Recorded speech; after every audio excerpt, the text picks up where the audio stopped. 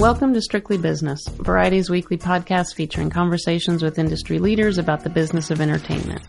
I'm Cynthia Littleton, business editor of Variety. Today my guest in New York is Gary Knell, chairman of National Geographic Partners. National Geographic is in for a big transition this month as Disney completes its historic acquisition of 21st Century Fox. The deal includes Fox's majority interest in the National Geographic Partners joint venture with the nonprofit National Geographic Society. Knell, who has headed Nat Geo since late 2013, offers his insight into how Nat Geo fits into Disney's larger plan to launch a global streaming platform. He also reflects on Fox's stewardship of the Nat Geo brand.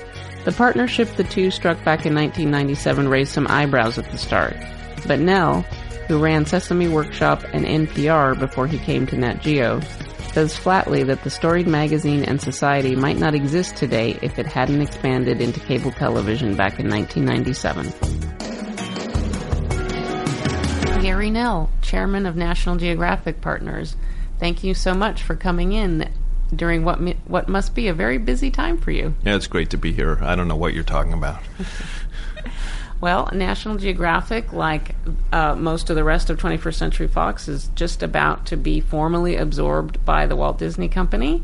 And the Disney Company has no shortage of ambition for what it's going to do with these new assets. As everybody in the media world knows, they are launching. The goal is to launch a major streaming platform that will eventually be global.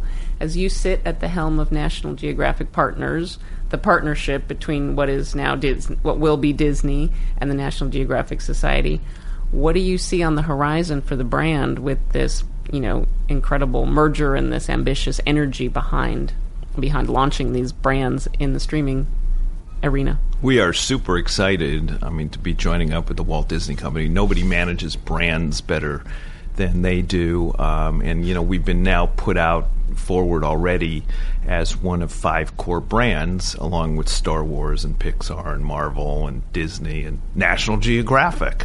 So we're really excited about that. And as Bob Iger and all of his colleagues reposition Disney towards more of a direct-to-consumer business, I think we're perfectly positioned to be part of that portfolio and connect with this tribe of curious people around the world, which is what National Geographic's been about for over 130 years.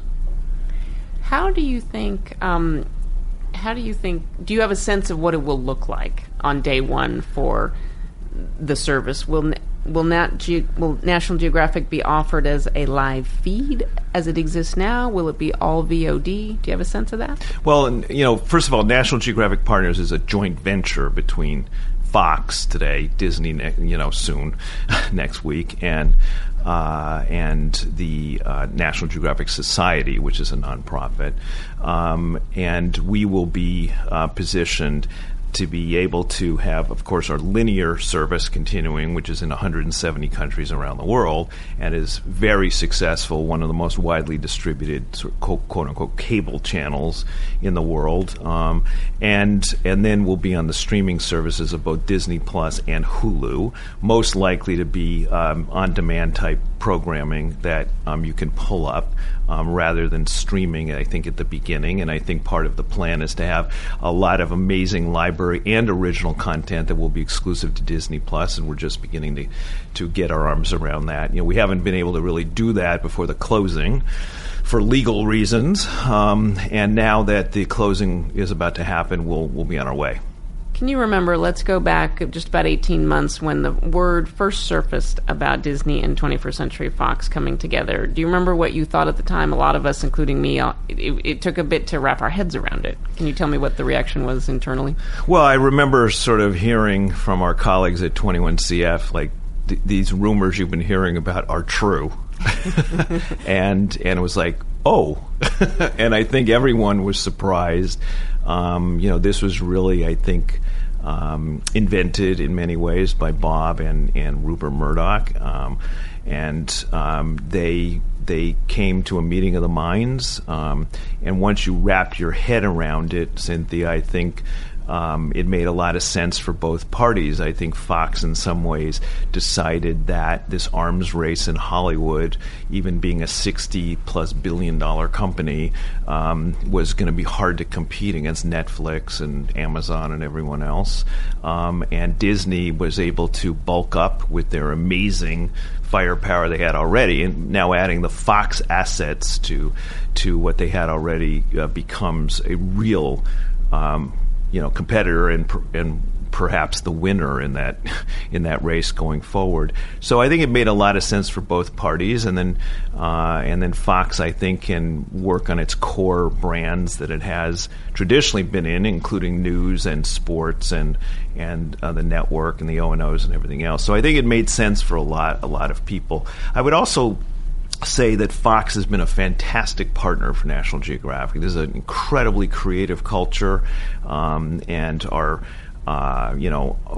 partners in Peter Rice and Lachlan and James Murdoch and everyone have been super supportive of National Geographic, and have given us capital to invest in programming and really turn loose our creative assets. And so I think part of it is a little bit bittersweet in the sense that the creative freedom that Fox has given us is, we're going to now turn to a new partner, and I'm sure we will have that creative freedom as well. But it's always a change, and we're looking forward to it. But I think we'll miss some of that freedom that Fox gave us. It's interesting that you say that, because going on 20 years ago, when Fox and National Geographic came together, there was a lot of, Rupert Murdoch, who had a reputation for a different kind of journalism and a more sensationalistic take on the world, and there were definitely some eyebrows raised. But in your experience, that they were in fact supportive. They did not try to tell you to sex up the magazine or put supermodels on National Geographic television. Yeah, somebody had sent me a picture of a mock-up of what they thought it could become, and it was a picture of a dolphin, and it said, "Dolphins, who needs them?" So I think that I never came to fruition. There wasn't one instance that I know of quote-unquote editorial interference. I think, the one thing about Fox is they, as we've seen from their television network and FX and the movie studio, there's a reason why they've won all these awards, and there's a reason why these creative enterprises have spawned some amazing shows over the years, like Modern Family and The Simpsons and This Is Us and all kinds of things coming out of there. That it's about creative freedom, and I think they stand for that, and I think they decided to double down on National Geographic. And I would say this, that without the cable investment that was made 20 years ago, it was long before my time, there's a good chance National Geographic wouldn't be around today. I mean, I think we were a print magazine with a legacy, and we all know where print magazines are today. We're in a better place than many others, but it's tough, and without that investment of resources, who knows where we would have been. The television revenue and cash flow is that significant to the society. I mean, it's not a surprise, but interesting to hear you say that. Is there any part of you that is happy you're going to be distanced from Fox News? Had it ever been tense to have Fox be under the same corporate umbrella as Fox News, given that there is often a lot of criticism of that channel's programming? Yeah, I mean, we were able to, I think, access Fox News, and I was able to get a number of our explorers and journalists who are covering issues like wildlife trafficking and other things onto those platforms that reach an audience that perhaps the traditional media hasn't reached. So I viewed it as an opportunity. Look, I think National Geographic is one of these nonpartisan enterprises, and we've been able to actually be popular among the left and the right. If you look at our subscriber base, we have a lot of subscribers in red states as well as blue states, and I think there's a reason for that. That we're trying to appeal towards people's better instincts, and I think being able to access Fox News was part of that strategy. We're looking forward to a new relationship with ABC News, with Disney, and we've got some great ideas about how we can work together on some issues going forward. How? So it sounds like in terms of we're hearing that there is a big acceleration of production activity across Disney, and the Fox folks are preparing. It sounds like you all are also know that you're going in with some marching orders to develop some really high-end exclusive content for these streaming platforms.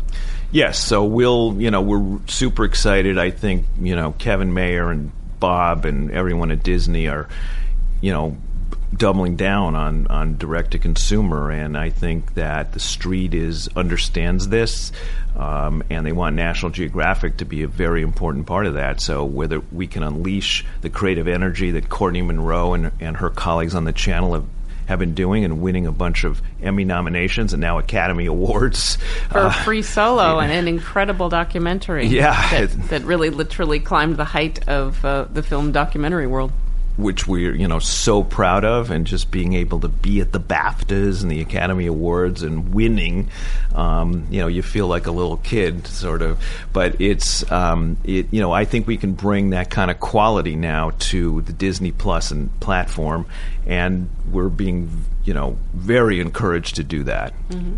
How are you? One of the sort of groundbreaking things about these streaming platforms is their ability to be global. Can you talk about how Nat Geo is set up internationally? Is there much differentiation in your many international channels? Yeah, so I'm a big believer, having worked in the media space and international brands like Sesame Street, which I oversaw for a long time. Localization is critically important, and you've got to make these channels locally relevant. So we have what I would call embassies around the world, and you walk into some of these offices, Cynthia, in Istanbul and in Delhi, where I was just last week, and they're like shrines to National Geographic. It's pretty amazing. And with people who are religiously connected to this brand, but in a localized way. So our Turkish or our Indian or our Mexican colleagues, our Argentinian colleagues are producing some local content to give a context that's relevant to local audiences wherever they are. Just an example, last week we launched a show in India about 6 incredible women from the Indian Navy who have circumnavigated the globe, and we had the top Navy admiral at this event at a girls' school with, it was front page news in the Times of India. And that's, I think, where National Geographic can play. It's about getting these big global productions like Genius and Free Solo out there, but it's also having some localized content that can be relevant to people. That just overseeing all of that activity in spots around the globe, that must require quite a staff and an infrastructure. You have a lot of boots on the ground? We do, and that's been one of the advantages that 21CF brought to our world, and being able to access their talent. So when we did this deal, we were able to take advantage of whether it's the Star TV India folks, or whether the 21CF talent base in Argentina or Mexico or wherever, we were able to harness their great executive talent and production talent to be able to get out there. And we imagine the same under Disney. And Disney's got a huge global footprint, which we're super excited about. And we've already had some preliminary conversations with London and Latin America and Asia to try to figure out how we can reposition National Geographic and push it forward on an international basis. About half of our revenues come from outside the United States at Nat Geo, so it's a very important part of our future. Is that the magazine and all the television and digital assets too? Yes. It's about that 50% in both exactly realms. Yeah. Mm-hmm. Interesting. Well, all of that international, bespoke international programming sounds like gold for somebody wanting to launch a high-end international streaming service. Exactly. And now I think, where we've got to do a push is on the digital side. If you look at our footprint in social media, Cynthia, we're the number 1 social media brand, for instance, on Instagram in the world. We just passed 102 million followers. We just passed Nicki Minaj. We're very, and we're catching up to Justin Bieber, so we're very excited about that right now. That's completely counterintuitive in a world where people think, oh my God, we are so focused on the most inane things and people, and forgive me for slamming folks, but that's so counterintuitive to where we think that the culture's focus is. What drives it? Is it your personalities? Is it your climbers and the people that just adventurers and explorers that do these incredible things? A lot of that, I think, is photography, and people are so visual. They're so visual now, and because of smartphones, I think in many ways have made everyone a photographer. To see the best photographers in the world post their content to National Geographic's social media pages is so inspiring for people. And just, being in India, there's 10 million people on our Instagram accounts just in India, right? So it's a big footprint around the world for Nat Geo. And I would imagine you guys have worked to harness that platform and get the word out about programs and initiatives. Yeah, and to the point where Instagram actually sent us balloons for our anniversary for hitting 100 million. And I don't think Instagram is known for, saluting all their partners for doing stuff. So we were very proud of those balloons. Thank you, Instagram. That's great. I'm glad they're paying attention. Are there other opportunities that you see to monetize your library? You have, just even on the video side, you have a rich and deep archive. Have there been efforts underway in the past that may now change under the Disney regime? Yeah, I don't know how much it'll change. I think it'll give us some new opportunities to take advantage of the Disney powerful business activities in areas that Fox wasn't really in, like theme parks, consumer products, travel, and other areas that Disney's incredibly strong in. So we plan to work with our colleagues at Disney to take advantage of that, and we think a National Geographic offering within their framework will be just really exciting. So we think that there's big opportunities for growth there. We're in those places now, but we think we could grow those a lot under Disney. You must have, certainly knowing Courtney Monroe, who runs your channels, has such a solid brand filter. But it must be with a brand like Nat Geo that stands for so much of science and credibility more than anything else. That yellow box, you must have really careful decisions about things you go into, because the last thing you want to do is kind of sully that gilded yellow box. Yeah, I learned a long time ago, Cynthia, that the CEO of an organization is really the chief brand officer at the end of the day.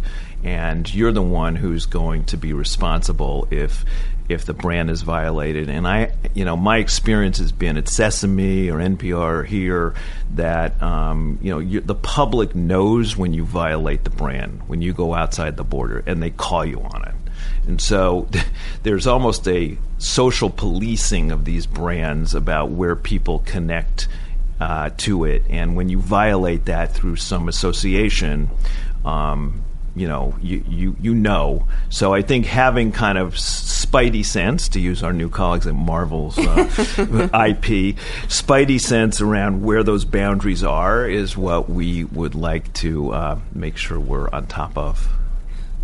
With so many, you have the high class problem of having so many social media followers. It must be a full-time job for people just to kind of watch what the reaction is and what people are saying about your content and your initiatives. Do you really get a lot of feedback from what people say online? Does that influence decision making? We have no shortage of feedback, and we love each and every comment. So, no, we have a great team of people who have come from different places: the New York Times, Time Magazine, the Atlantic, all over, who have been part of the growth of social media, and they're just so super excited about being at National Geographic. I mean, it's one of these places where you have to pinch yourself sometimes and feel how lucky you are to be able to work for a content organization that's literally in the saving the planet business, which is way cool compared to other things that you could be doing.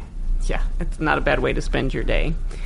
We've been talking a lot about global streaming, but what about the old-fashioned U.S. linear cable business? It feels very much under strain. Have you guys felt that with Nat Geo or any of the Nat Geo Wild or the offshoots? Well, I think Courtney, who's doing a terrific job, has carved out a really good strategy around building what's been called 2.0 content internally. I think Nat Geo, in some ways, a few years ago, and when I showed up there 5.5 years ago, was kind of chasing the reality TV bandwagon, and first of all, I think that was off-brand for us. That's not what our tribe wants.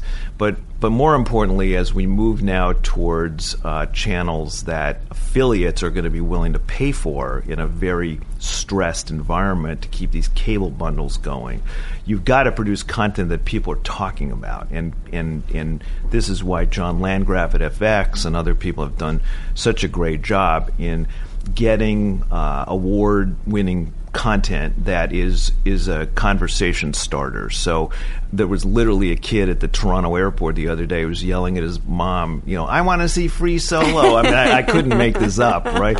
I wish I had my camera. Did I just hear that, right? Did you want to email him a link? Oh my God.